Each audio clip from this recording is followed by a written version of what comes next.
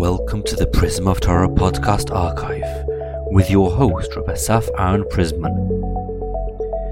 This podcast features a Dvar Torah called Consistency Wins the Race, Parshas Behaaloscha.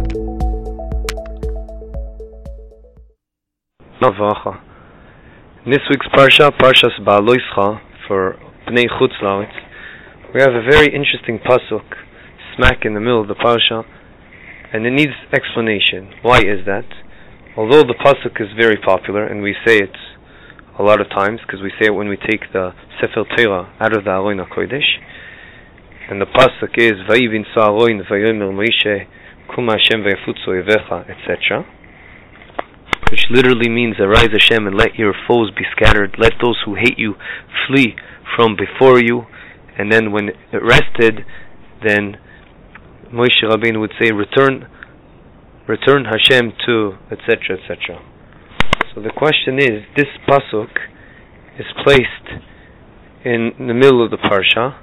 It doesn't seem to be the most fitting place. And on top of that, the question we really want to deal with, question number one, is why does it have, if you look in the Chumash, you'll see that there is two inverted nuns at the beginning and at the end of this pasuk. And the question is, what does that represent? And why is it Tafka, the letter Nun in the alphabet? Why? Question number 2 or 3 is the following. If you look carefully, based on the Gemara in Shabbos, Daf Kuf Tetzayin Amud Aleph, we know that the Gemara says that the reason that these psukim have the inverted nuns, because the idea is to show there's a major break, to constitute a break between 3 episodes that are in this week's Parsha where Bnei Israel sinned. And hence it was very important to show a break, because we know that there's huge halachic ramifications if something happens 3 times in a row. For those of you who know, it's known as a chazaka. When something's already muchzak, it's a chazaka that it happens like this, and it shows something about the person. And you can assume something. So we don't want that to be seen. It doesn't look good about Bnei Yisrael.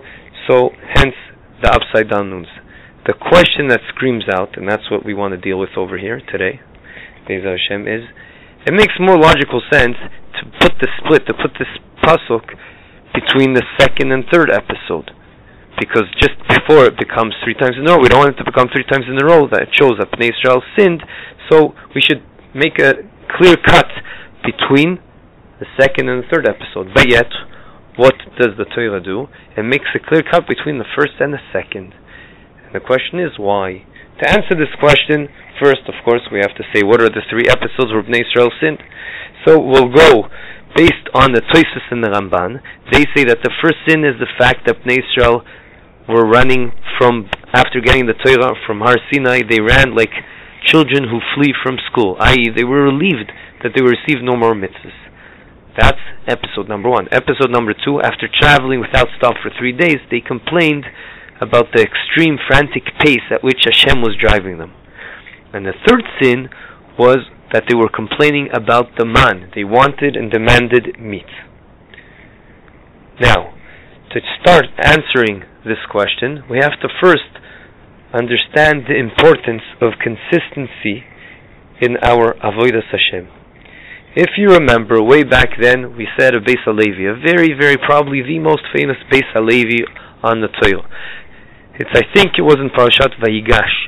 Over there, Yosef reveals to the brother that it is him and his their brother, and he says to them, Ani Yosef, Ha'od Avichai, I'm Yosef, your brother. Is my father still alive? And the Beis HaLevi says, the question begs itself, but he knew his father was alive already from the previous episodes. So why was he asking that? Obviously he's trying to hint something. And the Beis HaLevi answers that indeed he knew that already, but he was trying to show their brothers, you were being inconsistent. When you sold me, you didn't care about our father's feelings. So don't now try to tell me, you were telling me the whole time, please let us go, let the little brother Binyamin, let him go, because what's going to happen with our father? He's going to be so sad, it's going to hurt him so much. You didn't do all these cheshbonot when you sold me and pretended and told our father that I died. You didn't care about that.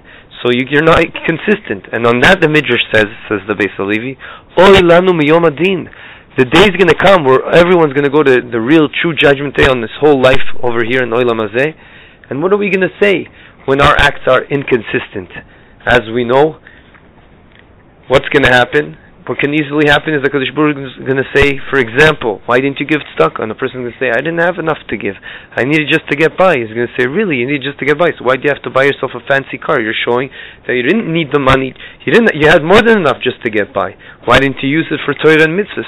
And the same could be true about endless. We'll just give one example. Bdikas chametz. How much are we really putting efforts into searching for chametz in the house before we reach into Pesach? What are you going to say? We don't have the energy. It's very difficult for us. But when we buy a new car and we look for every scratch that perhaps exists on the car, that we have energy to do. And the list goes on and on. One other place we see this idea, there's a midrash, Tanan of Eliyahu. Over there, Eliyahu Navi bumps into this fisherman and he says, why don't you learn Torah? Why are you just fishing all day? And he said to him, Rabbi, I don't have enough wisdom to learn Torah. So Eliyahu Navi tells him, what do you do exactly? So he explained to him all the intricate details of how he creates the nets and catches the fish, and what kind of mechanism and techniques he uses in the most sophisticated manner. So Eliyahu Navi says to him, wait a second, you have wisdom and you're using it for this and you can't use it for Torah? And that hit the spot, as they said, and he started crying and he was Chozer B'tshuva. Based on all this, we see the importance and consistency of Avodas Hashem. In Chas v'Shalom, we see what a fundamental concept it is and how horrible it is if one is not consistent, especially if they do certain things just for themselves but not for HaKadosh Baruch Hu.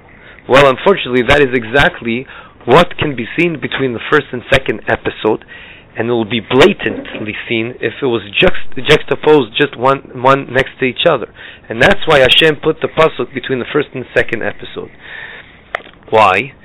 Because in the first episode, Bnei Israel, they complained. In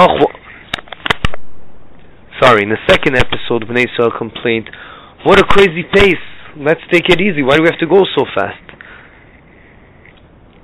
However, when it was about leaving Har Sinai, of course they were able to run. They ran away. They didn't want to take a chance of getting more mitzvahs.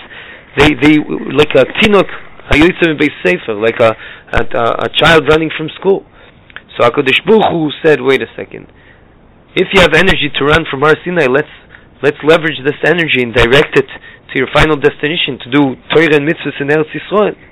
And suddenly Bnei Yisrael then said, we don't have this energy of going fast. Well, to leave Har Sinai you did.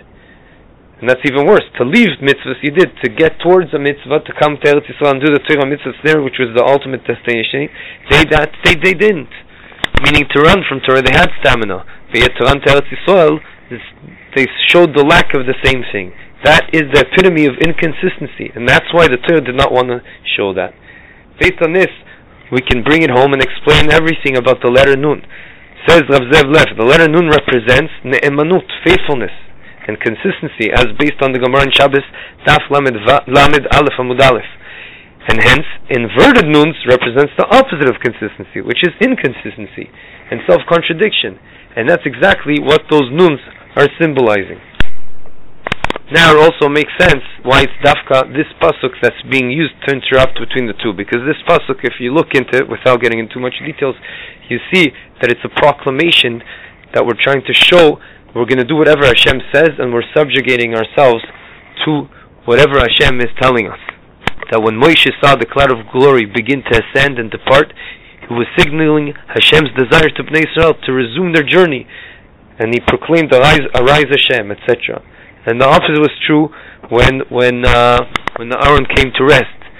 Then Moshe Rabbeinu proclaimed, return Hashem. We'll just end with this idea that Rav Samson Raphael Hirsch explains that this was a new era in Jewish history that started to lead eventually to the Chet HaMeraglim, to the spy sin, and eventually to the destruction of the Beis HaMikdash. What is this? This concept of being inconsistent. And it's the root of all the galus that we're in. That's what he says. Yiratzon that will strive to correct this flaw, so that the inverted nuns will once again be upright. And then instead of representing the opposite of consistency, it will be consistency, and perhaps we'll go back to the ultimate expression of our devotion to HaKadosh Baruch Hu, which also starts with a nun, Naiseh v'nishma, Amul Kechad, like we say at Har Sinai, which will lead to the Binyan Beis HaMikdash B'Mavi Yameinu, which also represents the idea that starts with nun, which is Nachamu, which means that we'll be comforted by HaKadosh Baruch Hu with the new Binyan Beis HaMikdash B'Mavi Yameinu Amen.